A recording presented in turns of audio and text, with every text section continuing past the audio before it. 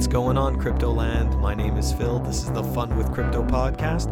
We are in season 2, and this is episode 18. Well, I hope everybody's having a good week.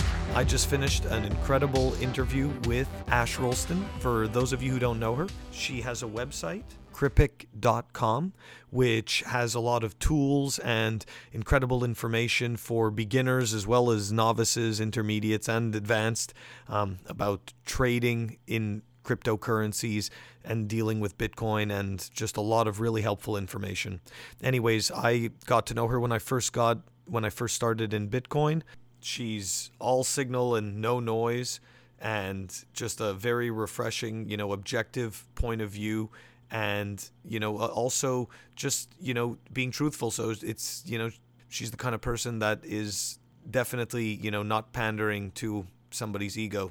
She's going and getting objective information, and whether people like it or not, it's coming out. And I definitely appreciate it. So without further ado, here's my interview with Ash Rolston. All right, everybody. I've got a very special guest with me. When I first got into crypto, and I really didn't know the difference between, first of all, I didn't know the description of signal and noise. So it never even had occurred to me who is signal and who is noise. And the only place I really know where to go look for anyone was Facebook. And I ended up joining a group called Crypto Coin Trader. And there I started to see some really interesting posts from somebody that I could see was obviously being very objective, but at the same time was also just being very blunt. And I found that style of teaching, or at least that's the way I took it, was I found it very refreshing. Like, here was a person that wasn't pandering, to what you wanted to hear, and really just telling it to you the way that it was. So, without further ado, I'm going to introduce her. It's Ash Rolston. And Ash, I want to thank you very much for joining me. I've been wanting you to come on my podcast for a very long time. I really appreciate it. Yeah, I'm excited to be here. Thank you for inviting me, Phil. Thank you. So the first thing I want to start off with really is for all the listeners out there, could you maybe just explain your your rabbit hole story, so to speak, how you got into Bitcoin, and just kind of give your background on that? Well, I've been in crypto almost 7 years now. It's been quite a journey. When I was looking to get into crypto, I kept hearing all about Bitcoin. Bitcoin was dying. Bitcoin was having a huge bull run to like $1, which in retrospect is kind of funny. But everyone kind of steered me clear of it. They're like, this isn't going to work out. This is a bad idea. The banks won't allow this. And those were the most open-minded people that were like, the banks won't allow this. But it's funny because we have a lot of the same words said today when we talk about Bitcoin and crypto. It's the same talking points time and time again. But I went ahead and I learned all I could about it, and 7 years on, I'm still learning every single day. I'm still exploring new topics. And I put all of that education, all of that research into teaching others. You found me in CCT. I'm also in a few other groups. But the biggest thing to me is making sure that I am a place to find solid information. And, I don't ever want to be seen as, I'm giving signals, or I'm making calls, or, I'm just making things up. Absolutely. I think that it's so important just to have a real source of information in the industry. And I really just want to just clarify to the listeners, when I say signal and noise, I'm also not referring to the same thing as Ash. I'm not talking about, somebody calling signals in terms of buy signals and sell signals. I'm talking about a person offering, truthful, honest, objective information. So, Ash, please continue with your rabbit hole story. Yeah, so I got into this industry, and I've sort of never come up for air. It's been 7 years where I just keep going in further and further. This industry is something that once it pulls you in, if you're really interested in being in it, you don't leave. a lot of people will jump in or jump out and get scared, or they'll make it to the first bear market and get out. But if you're in it for the right reasons, if you're truly interested in, revolution and and people having an alternative to the traditional banking systems, redistributions of wealth models, deflationary cryptocurrencies, all of this stuff, it ends up building together to continue, drawing you in a way. Every time that I get on to any real forum for the cryptocurrency world, it's so much information, and you can go down a number of rabbit holes, number of directions. I was in school when I first found out about it, and I bought my very first Bitcoin. And when I did that, suddenly I had this stake in the game. I've been observing it, I've been researching it, and it was right after a huge drop. It was like an 80% drop, and everybody was like, "Oh my God, Bitcoin's dead." And I'm like, "Okay, well, I couldn't afford a whole Bitcoin. I didn't even know Bitcoin was divisible when I bought a Bitcoin." But I'm like, I couldn't afford a whole Bitcoin from now, so I hope it's not dead. But I finally bought a Bitcoin. What year was that? 2013. Awesome. 2013, yeah. I was a broke college student, okay? Like I was a broke with a capital B. And so you could buy a Bitcoin back then. That says a lot.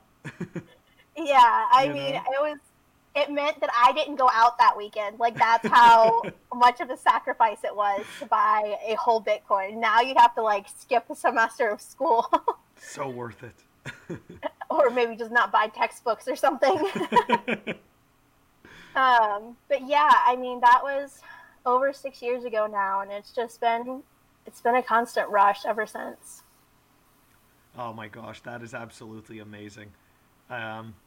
Okay, so look, you've obviously been in the space for a really long time. Tell me, I know that you do a couple of things. Like, not only do I know you from Crypto Coin Trader, but also you have a website, Crypic.com.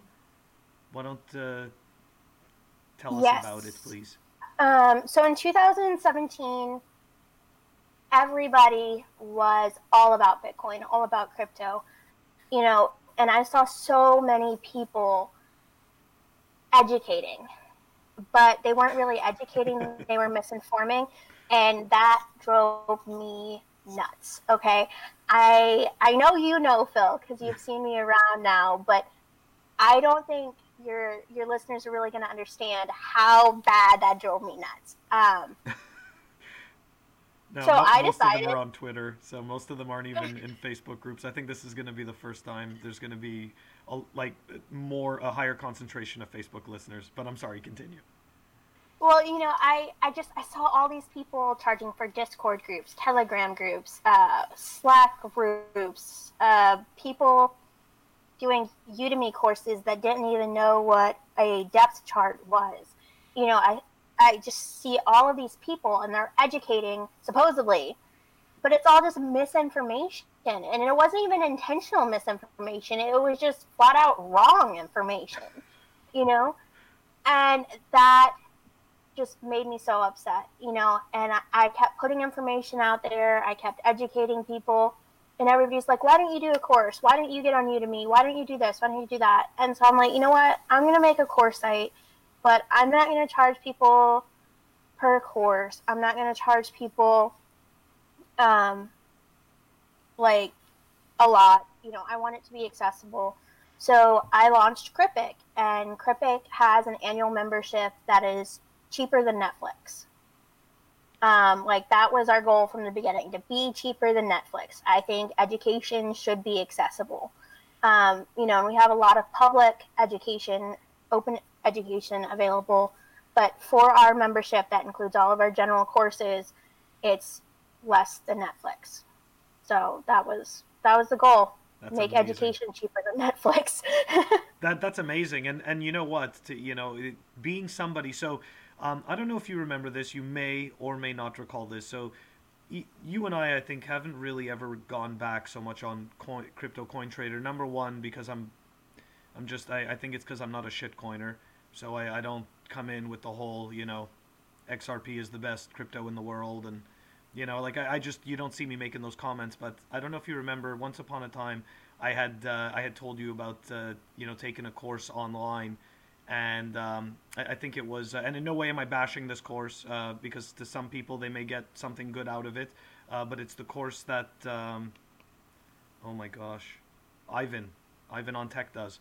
And like Ivan is like super brilliant and everything, but I remember you telling me that I could go and get that same material for free.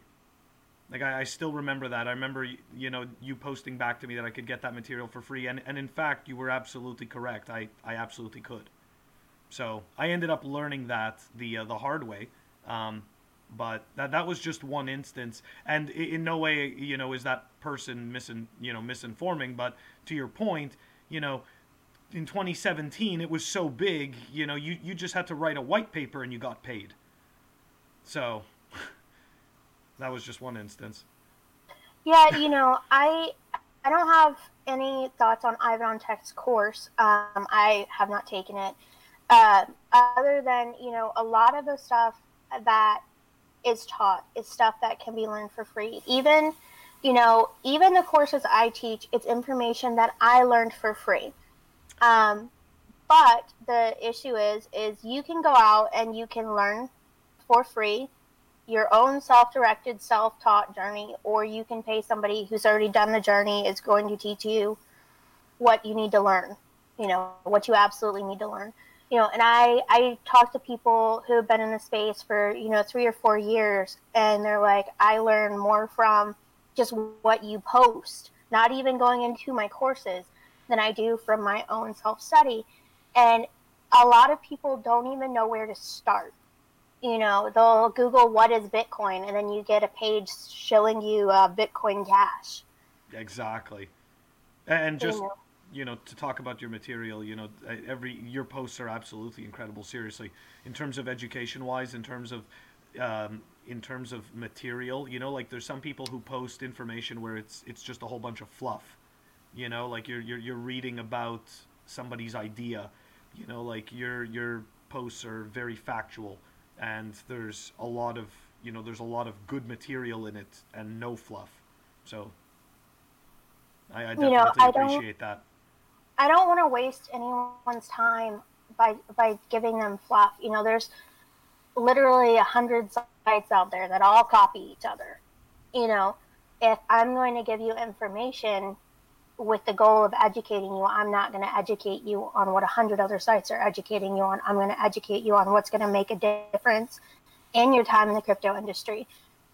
If I'm educating about security, when I first wrote one of my early posts on Steemit, was 21 ways to get hacked in crypto. Okay. And everybody was like, oh my God, this is amazing. But you know what? That post served its purpose. 2.5 years since I wrote that post. In the 2.5 years, every single tip on that post is widespread. At the time, everybody was like, no way, SMS 2FA isn't secure. What are you talking about? And now everybody's like, SMS 2FA isn't secure. Use an app. Use a hardware device. Use FIDO U2F. All of the stuff that was practically novel in terms of security 2.5 years ago when I write the post is now commonplace. People are getting educated, and that's my goal, is to bring education that people aren't necessarily getting. Everybody knows what the most popular cryptocurrencies are for the week. We can all see the 1,000 posts about them, the 100 people that are going, this is the new thing. Okay, great. Yes, it was new when the first news, we'll call them news sites, picked it up 24, 48 hours ago, but it's not really going to teach you anything other than if you wanted to make a trade, maybe it's some hype, but that's really been my goal the whole time, is to really have impact with the education that I bring to people. I'm actually running pop-up boot camps pretty regularly right now. They're free. Anybody can join them. And they're focused on everybody having those standard foundations, security, knowing what is Bitcoin, what is blockchain, steering clear of scams, all of that stuff. You really can't get that stuff in a concentrated format without knowing what you're doing or having somebody to mentor you in the space. And there just aren't that many people that are opting to, handhold the people coming in. And so I'm running free pop-up boot camps for anybody interested in crypto, all those crypto curious people.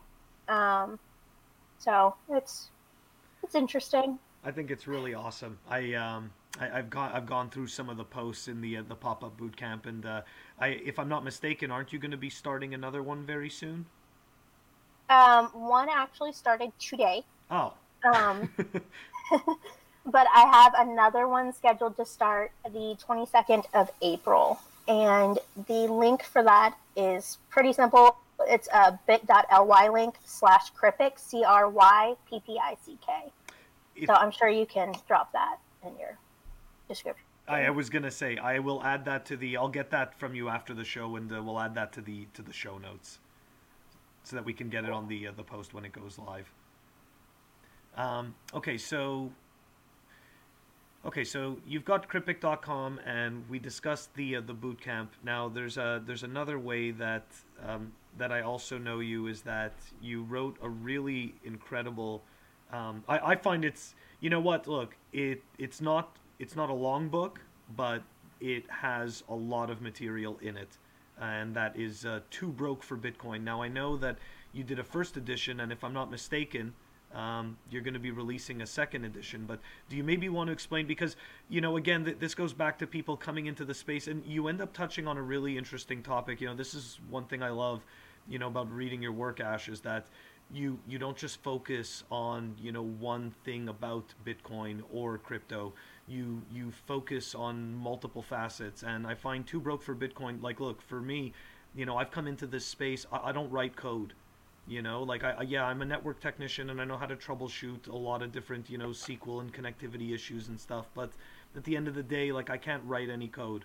So, how do I contribute to this space? I do it through podcasting, and I find through this book, Too Broke for Bitcoin, okay, my method is not lucrative, but for somebody who wants to make money in Bitcoin or actually earn Bitcoin, they can do so. At least through the methods that you write about in this book. So I don't know if you want to talk about Too Broke for Bitcoin, but I think people would really enjoy it. Yeah, Too Broke for Bitcoin is actually, we're heading towards the version 2, second edition. Anyone who's already bought it gets the updated version directly to their email automatically. So that's really helpful. The Too Broke for Bitcoin book it's the result of who I was when I entered crypto, combined with maybe 24 people that I met along the way. When I entered crypto, again, I had to sacrifice to afford 1 Bitcoin. Okay. I know that sounds crazy now in retrospect, but $67 was a lot of money for me, and there are other people in crypto who are in a similar situation. Mine was because I was paying the man for higher education. But, there's a lot of people who are too broke for Bitcoin. I was too broke for Bitcoin. And along the way, I've encountered so many people who are also, whether it be because they're in a country where they live on $1 a day, or they are unbanked. It's very expensive to be unbanked. If you don't have the loyalty discounts banks give you, they don't charge you to cash your check. They don't charge you for this or that or the other.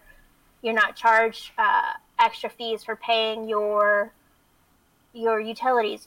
There's a lot of expenses that people pay when they're unbanked that contribute to not being able to buy Bitcoin.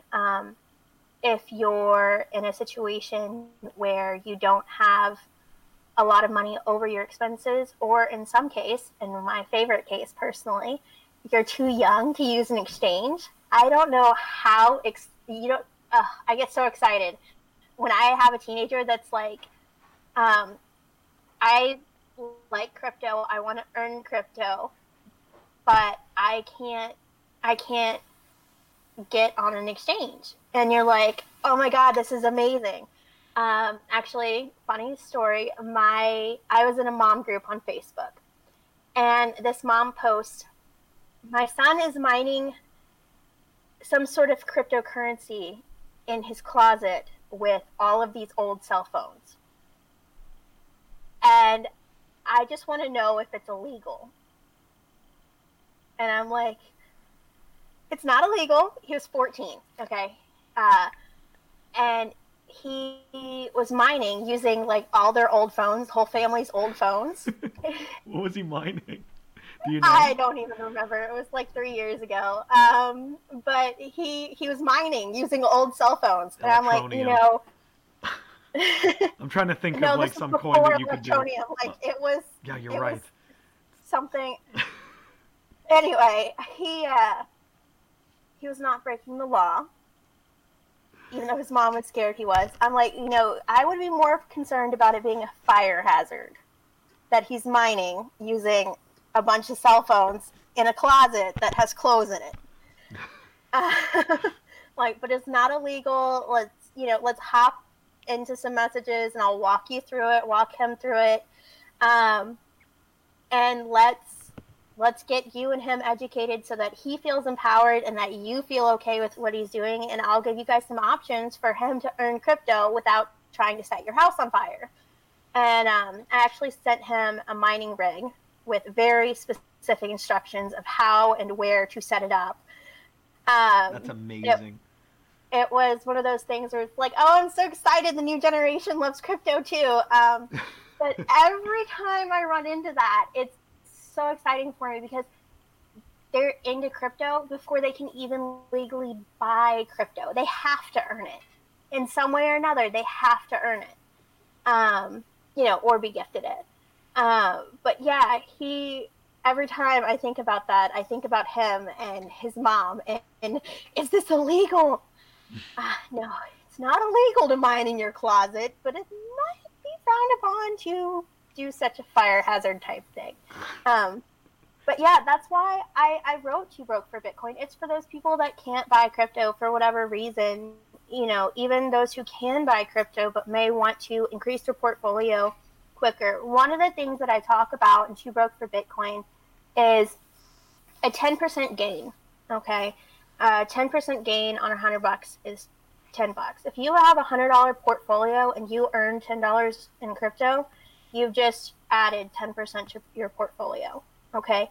If you have a $10,000 portfolio, $10 is going to seem like nothing to you. And if you have a $10,000 portfolio, maybe Too Broke for Bitcoin is not for you, okay? I mean, you're welcome to buy it. You're welcome to buy it for somebody who it is for. Welcome to read it, encourage me, whatever, but you're not going to be thrilled with $10 in Bitcoin. Somebody who has $100 in Bitcoin, somebody who has $50 in Bitcoin, $10 in Bitcoin is a significant increase. It's better than a good trade. That's absolutely right. And I think you touch on something very important. It's the percentage. Like, a lot of people sit there and they look at the dollar amount, and right there, they'll look, because of course, many people are still comparing to USD, or whatever their local currency is, and they'll sit there and they'll look at the dollar amount and go, oh, I only made $10, but what if that $10 is 10%? Think about it. A bank will not pay you 10% on a savings account. You won't even get 3%. Think of the inflation rate. So the reality is that if you're beating the bank, if you're beating a savings account and you're able to beat the regular cost of living inflation rate with your earning, I think that alone is something to be proud of, Absolutely. I have one guy who, as soon as I released Too Broke for Bitcoin, I mean, he bought it within 5 minutes of that link being posted.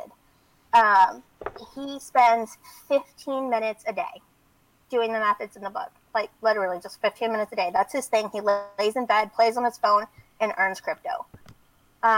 Which, I mean, I can't say that I am as dedicated as him for earning crypto.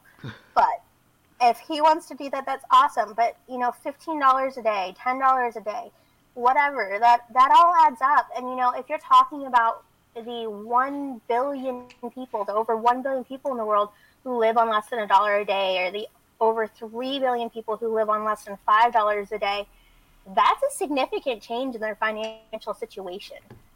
Having $10 a day coming in, even having $5 a day coming in is a significant change, and it's you don't have to spend all day doing it. So that's one of the things that I was really, really focusing on with Too Broke for Bitcoin. We talk about revolution and we talk about cryptocurrency, but no one's ever talked about how we're just recreating the same financial structures, the same wealth distribution that we have in the fiat world in crypto, because everything is focused on buying cryptocurrency. Sure, some people have gotten rich that weren't rich before, but we still have that same distribution. If you look at the Bitcoin rich list, you see the same distribution. We have to include people who are not included in the fiat wealth structures in the crypto wealth structures if we truly want it to be revolutionary.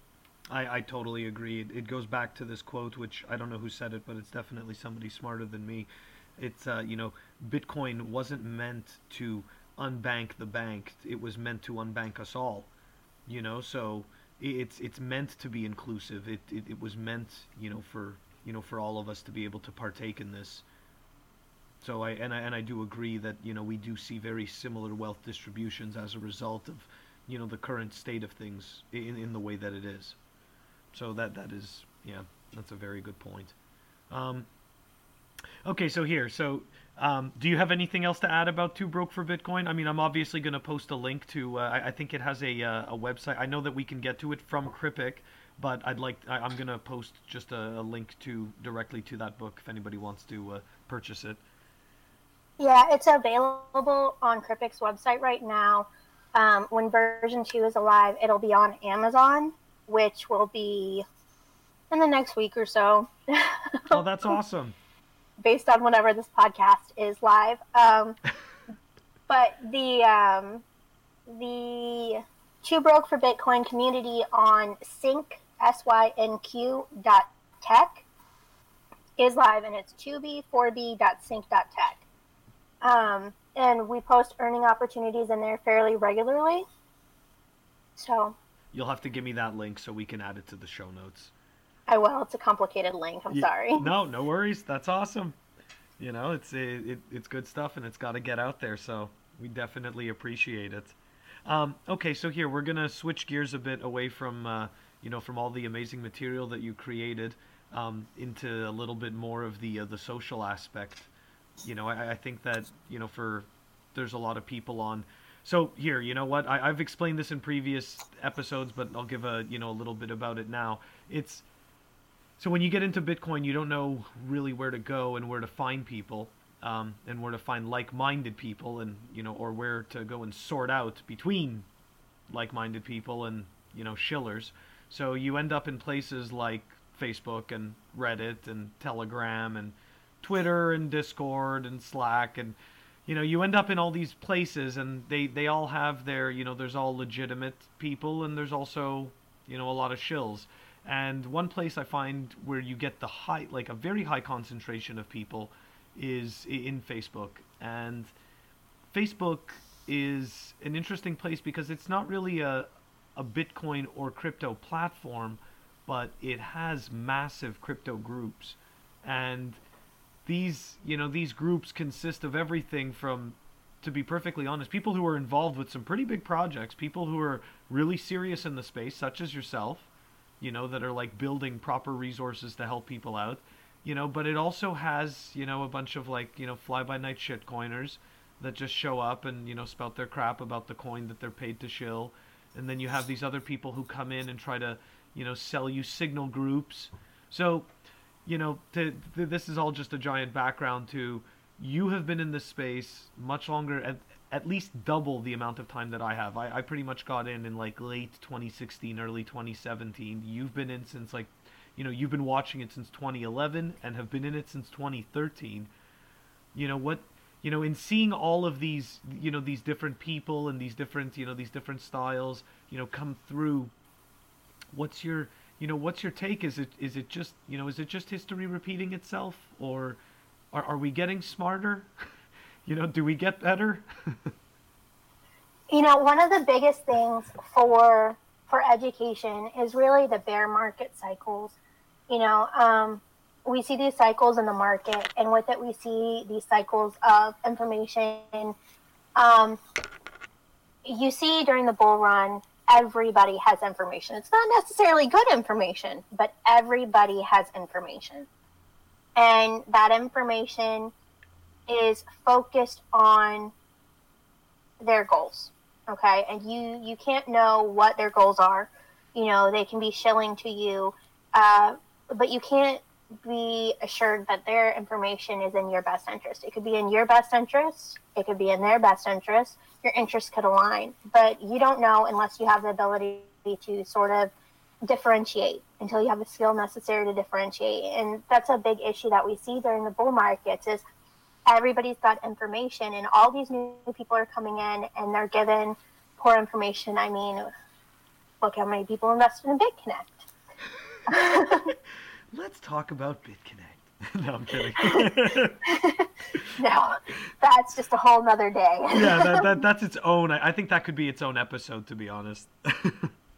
Just 5 minutes from 10 different people on BitConnect. Oh my god. Yeah, no, I think that we see all of these bull market educators, and they all have information, but you can't really tell how accurate that information is. And then the market turns, and people slowly start to question these people that were kind of only giving them information that was in their own best interest and not in their audience's best interest.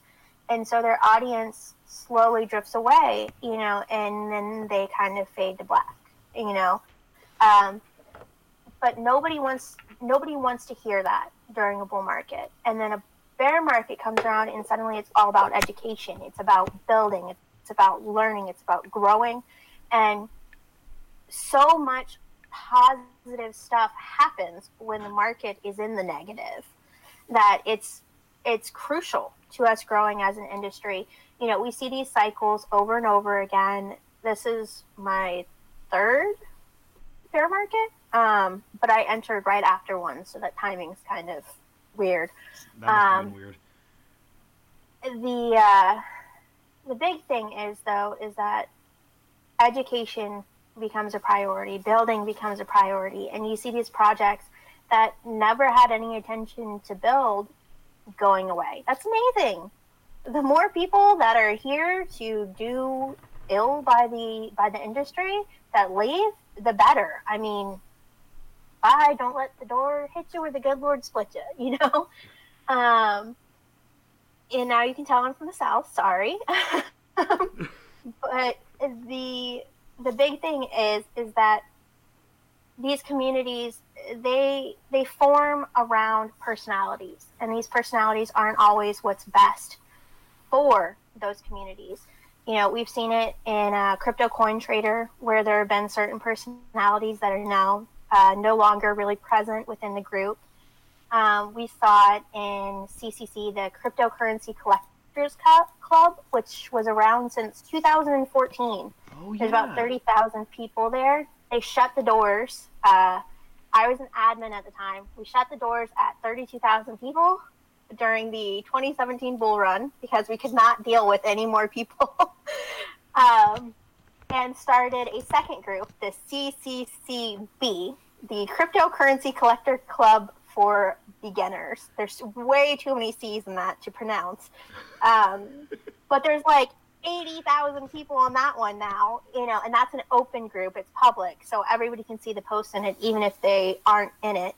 But, we see this over and over again, and it's like the personalities are either good for you or bad for you. Facebook really identified the personalities for us with their new badges feature, the conversation starter, visual storyteller. Oh, yeah. So you see the personalities now. You just don't get a rating of the personalities with it. but it makes you see, okay, is this person really giving good information? Are they not? But it kind of allows you to see, okay, is this person a shill? If this person's a shill, they usually don't have those badges, and it's sort of become a community feature of sorts. But noobs are still going to end up there. Noobs are going to end up in communities with personalities that don't have what's best for them in mind. We'll see them on YouTube, we'll see them on Discord, we'll see them on every platform. And when it comes down to it, we need as many voices giving positive information, real information, as we have giving negative information or bad information. Yeah, I definitely agree. And I could tell you, as, from my own personal experience, you come into Bitcoin, and to your point, most people, especially today at Bitcoin's, even though Bitcoin has come down significantly, it's still, I think, out of reach for a lot of people. And, you come into Bitcoin, you see this very high price, and you say, I can only get part of one of those, or I can go and get 250,000 of those, and it's almost like, as a result of unit bias, you become a shitcoiner. It's well, I mean, it's like it's really asking sad. A 5-year-old, do you want a handful of pennies or do you want 4 quarters? Thank you. Exactly. And people just, it really is a matter of unit bias. I kid you not. I see so many people, because I don't truly believe that these people actually believe in the merits of some of these projects. I mean, don't get me wrong, what does it make a difference if your coin is faster, if all your blocks are empty, and, there's only one person that processes any of this?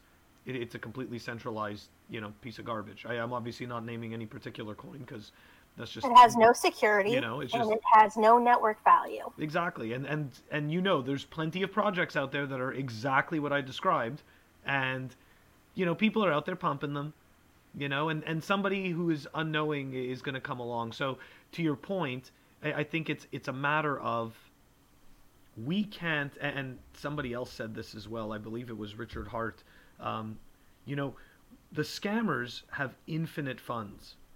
The scammers can always get people to give the money, because everybody wants to get rich quick, right? But the people spreading the good word, they're it's like you're getting punished, right? It's not what you want to hear. Sorry? It's never what they want to hear. Exactly. I get so much backlash because I'm not saying what they want to hear. When somebody asks me my opinion on the project they like, I'm like, oh, I know I'm about to get cursed out. I just know it. Exactly. Like, every time. I'm like, here we go again. So this project has no adoption. 0. None. There's nothing in their blocks. There's no nodes. It's just Fred in his mother's basement who started the project. Okay, let's just go ahead and move to the point where you curse me out because I don't like your new favorite shitcoin. It's gonna be better than Bitcoin, I swear. Okay, it's faster. It's got better marketing. It's like that's really at the bottom of the day. Somebody sold me this so much better than the coin that didn't have a sales team. Like that's really what it is at the end of the day. It's like let's and then be you honest. get into the real scammy ones with the guaranteed returns, and you're like, oh, please no, please no, not today.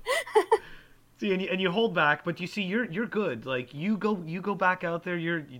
I know very few people like you. You're gonna go back out there and you're gonna spout the truth, and these people are gonna come back to you with the same argument they came back to you 6 months ago, which is the same argument they came back to you a year ago with, which was the same argument they came back to you 2 years ago with. So it's like, I don't know. I just feel like, I mean, look, I haven't been in this space for that amount of time, but I can tell you, in the amount of time I've been in this space, that's it. I've already seen the same argument come back 3 times. Oh yeah. So, and I can't even imagine double the amount of time. So, there you go. But just to finish, what I was saying was that we have to combat this bad information, the scam information, with the good information. And since the scammers have infinite funds, we can't possibly outmarket them with good information, because we're not going to have infinite funds. So the only thing we can do is put out as much information, if not more information, as them. And that's it. And win by, I guess by quality of information and quantity of information. I think that as time goes on, we'll see a lot more quality information being shared. We're already seeing it in this bear market. And we'll have bull cycle come, and they'll try to drown it all out. But the SEO, the search engine optimization of positive information, is really established during bear markets, because during bear markets, the scammers don't have the funds. It's a good point. But we still have the information. We still have the good information. So during the bear market, we have this opportunity to sort of grassroots build our information, build our positive networks, build our positive groups, promote our positive personalities, get into the crypto sphere that we want to see all the time, every time there's a bear market. And every time there's a bear market, the positives have a little bit more staying power. They have more information out than the last time. Now, when you're looking up crypto scams, there's lists, there's sites, there's people who are actively advocating against these scams, against this, against that. There's warning signs, there's red flags, there's all of these different lists and ways to vet and due diligence checklists and all of this stuff. And, even during the 2017 bull run, those were rare. They were very, very rare. And now they're somewhat ubiquitous. We see them on all different sites. And that sort of thing is power when it comes to the next bull run, because then they have to overpower all the work that we have done. They can outspend us all day, every day, but that's fine. They can't get their search engine optimization up when they didn't do anything for a year and a half. That's exactly right. So they get buried with all of the stuff that we do when they're not making money. That's right. And I think this time we're putting out a lot of really good information and, quality information. And this actually goes back to, I had a podcast interview with Dan Held, and he wrote an article called Planting Bitcoin. And it's actually a 4-part article. And, there was a specific quote that he made, not necessarily in that article, but just I think on Twitter, was that it's going to be about the narrative, like the narrative compression, and being able to give an easy narrative for the average person to understand, what is quality and what is not, I think is going to go a long way. So, yeah, I think that's pretty interesting. I mentioned my 2.5 years ago, I wrote 21 ways to get hacked in crypto. That's the sort of thing that I was really aiming for, was that easy to understand. If you do this, this is what will happen.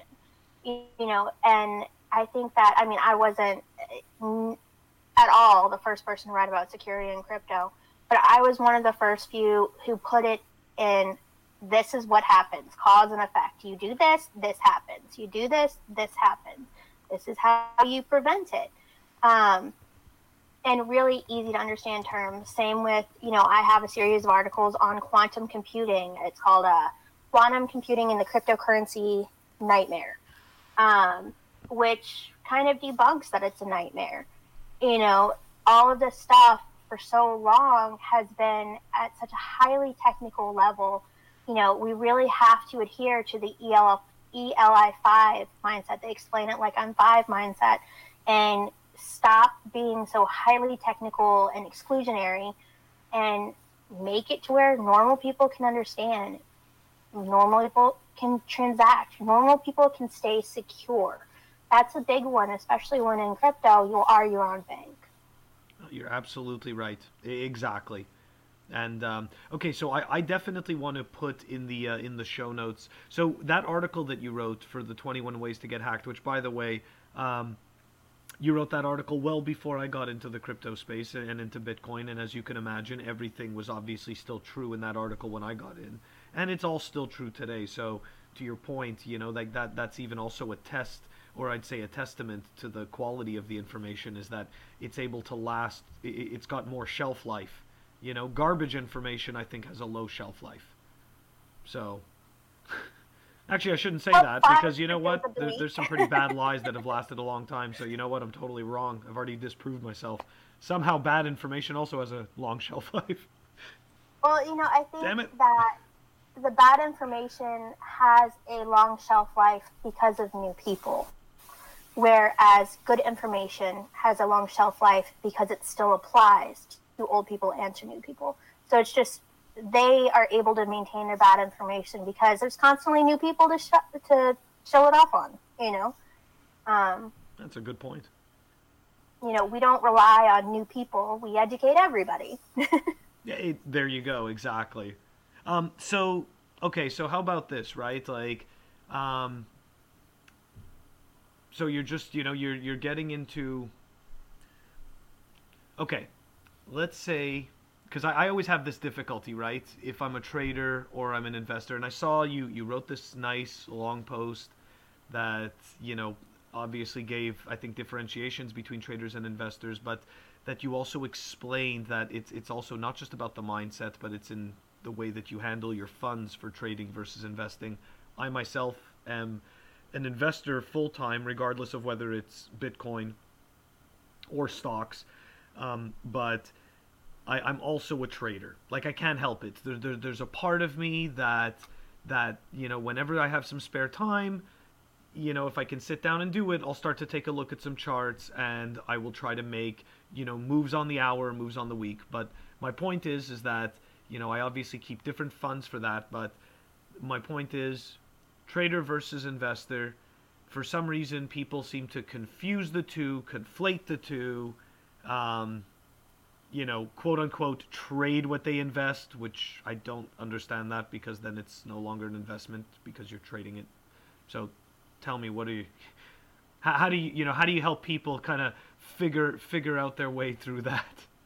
Okay, so the first thing to understand is the traditional market. In a traditional market, a trader, they move in and out of positions pretty regularly, while an investor is going to hold long term. And the investor's advantage is that holding long term in the traditional market is lower risk, you know, whereas with a trader, it's higher risk and they're in position short term.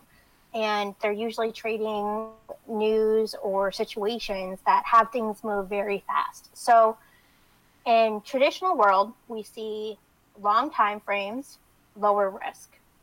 Short time frames, higher risk. Okay, so low risk, longer time frames for investors, higher risk, shorter time frames for traders.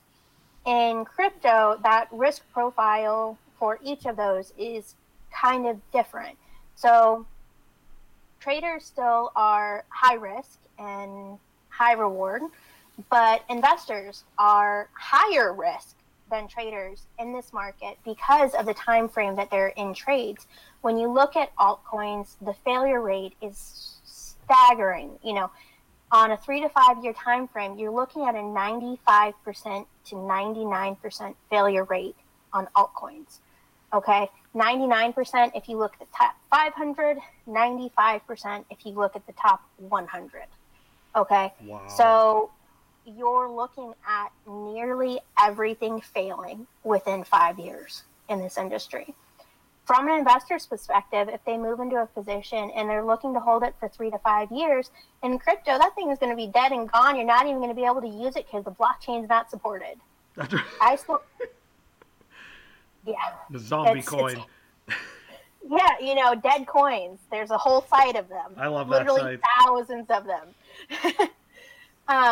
But so you can see where holding long term becomes a higher risk than trading in and out to gain profit.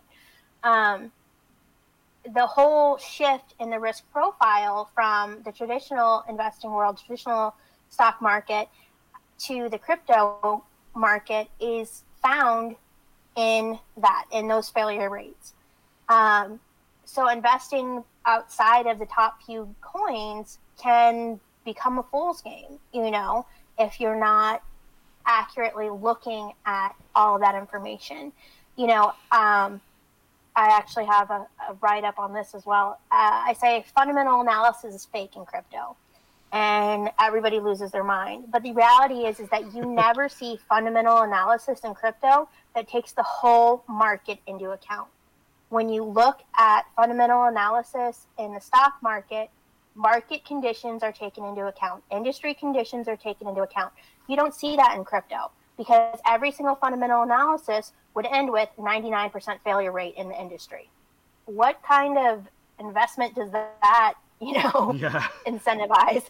It's like, great, everything's going to fail. So, but fundamental analysis in crypto is largely fake. I don't see anybody being honest about the fact that most everything will be dead in 3 to 5 years. I mean, there'll be new stuff, new hype, whatever. But these projects, they're not surviving. There's very few projects that make it past that 5-year mark. And if they do, that's amazing. But most won't. What are you going to do if everything you pick is a failure, So we see that with investing in crypto. So we talked a little bit about those differing time frames, but investors in the traditional market, they're more interested in researching those fundamentals, that fundamental analysis, looking for a longer term understanding of the potential or the prospects of a project. They can research daily or at least read the headlines for the industry, but overall they buy into a position, they're in it for a long term. They're not really looking for anything other than a major sign that they need to get out now, and crypto, outside of the top few coins, you can't stay except for maybe months. You can't really stay in anything outside of maybe Bitcoin, Litecoin, and Ethereum for a period of years. You just can't. They fail. They're gone. I remember so many of the next Bitcoins, the Ethereum killers, all of this stuff. It's like, what happened to it? Oh, 6 months after it was an Ethereum killer, it's basically heading for dead coins,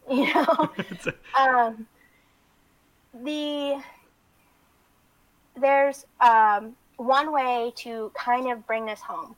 Go back to 2 years ago.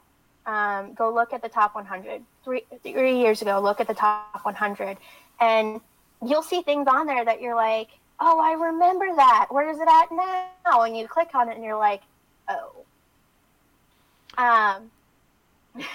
Yes. So this high failure rate keeps many of the more informed investors in the space in a pattern of investing that looks more like position trading that occurs over a time period of months instead of the traditional investing patterns that are years. Another huge difference that we have to touch on is the level of attachment. You hear those fundamentals and you get attached to the potential of a project and it's going to do X, Y, Z, whatever. It's going to be amazing. It's got all this speed. Nobody's using it, but it's got all this speed. Both should be unemotional. This is business, but you'll see that investors tend to get more attached to the fundamentals and potential, and that can really make it hard for you to sell when it's time to get out. So the traders, they're like, what's doing something today? Let's make some money. And that's exactly that. It's business. So that's something else that we have to really address, is that this is business. You don't need to get attached. The fundamentals are hype. They're marketing. The fundamentals are never a full picture of the fundamentals that include the market conditions in this industry. And if you keep that in mind, the fundamental analysis that people post looks a lot more like marketing than it does if you're just like, oh yeah, they're telling me about this great project. So I think you bring up a good point.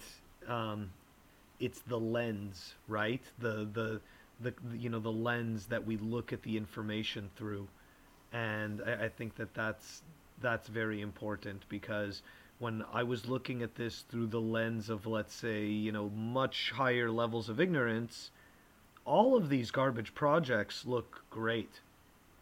Like the next Bitcoin totally in your mind is already out there. You just need to find it.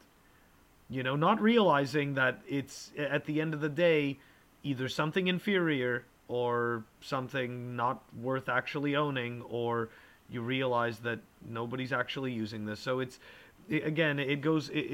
that lens comes with education. You come in and your lens is clear, you're seeing nothing, and everything looks amazing. You know what I mean? Like, you don't realize that it's almost like you're like a person that can't smell, taste, or touch, and you're pretty much standing in a pile of crap.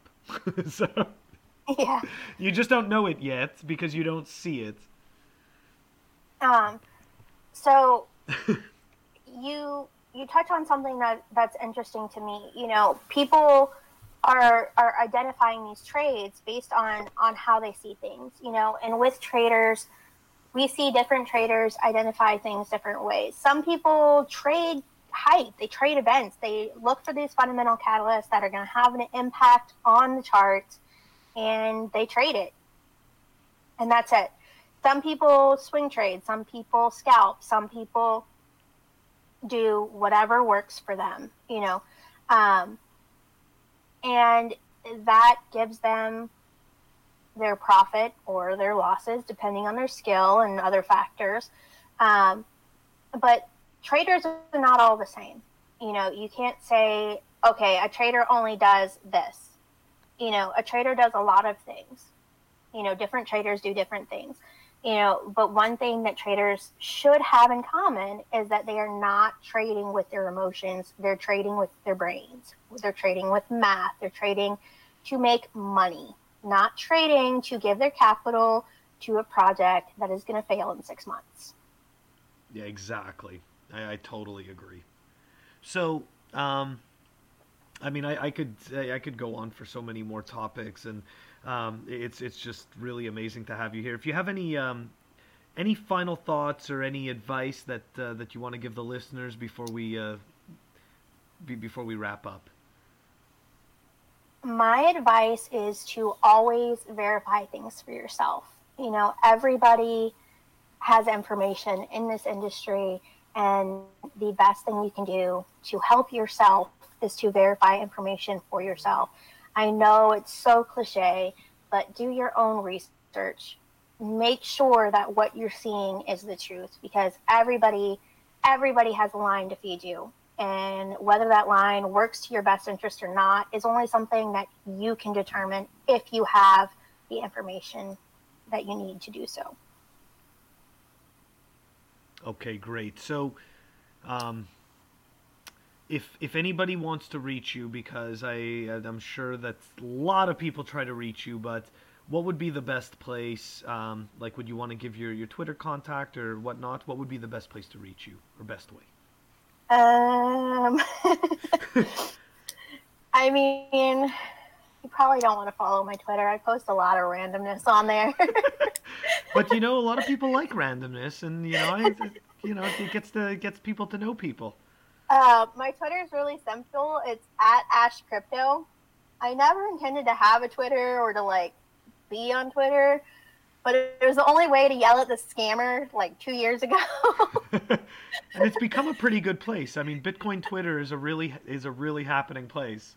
Oh yeah, I love crypto Twitter, Bitcoin Twitter, whatever you want to call it. Yeah, but I never intended to be on Twitter, so it kind of really influences how I treat Twitter as a platform. But yeah, my Twitter is @AshCrypto. I'll post it in the show notes. Just know that I only made it to yell at a scammer, so sometimes that's all I'm doing on there. Well, that's okay. I find that still informative. So, again, Ash, thank you so much for joining us. I really appreciate it, and catch you next time. Thank you for having me. I enjoyed this. It was fun. Awesome. Thank you again. All right, everybody. I hope you enjoyed my interview with Ash Rolston. I'm going to post her, her contact information, the Twitter information, in the show notes. There's also going to be the links to her other resources in the show notes. And as always, if you want to reach me on Twitter or Telegram, I am @CoinIcarus. If you want to reach me by email, it's funwithcrypto@protonmail.com. Be reckless, have fun. Catch you all next time.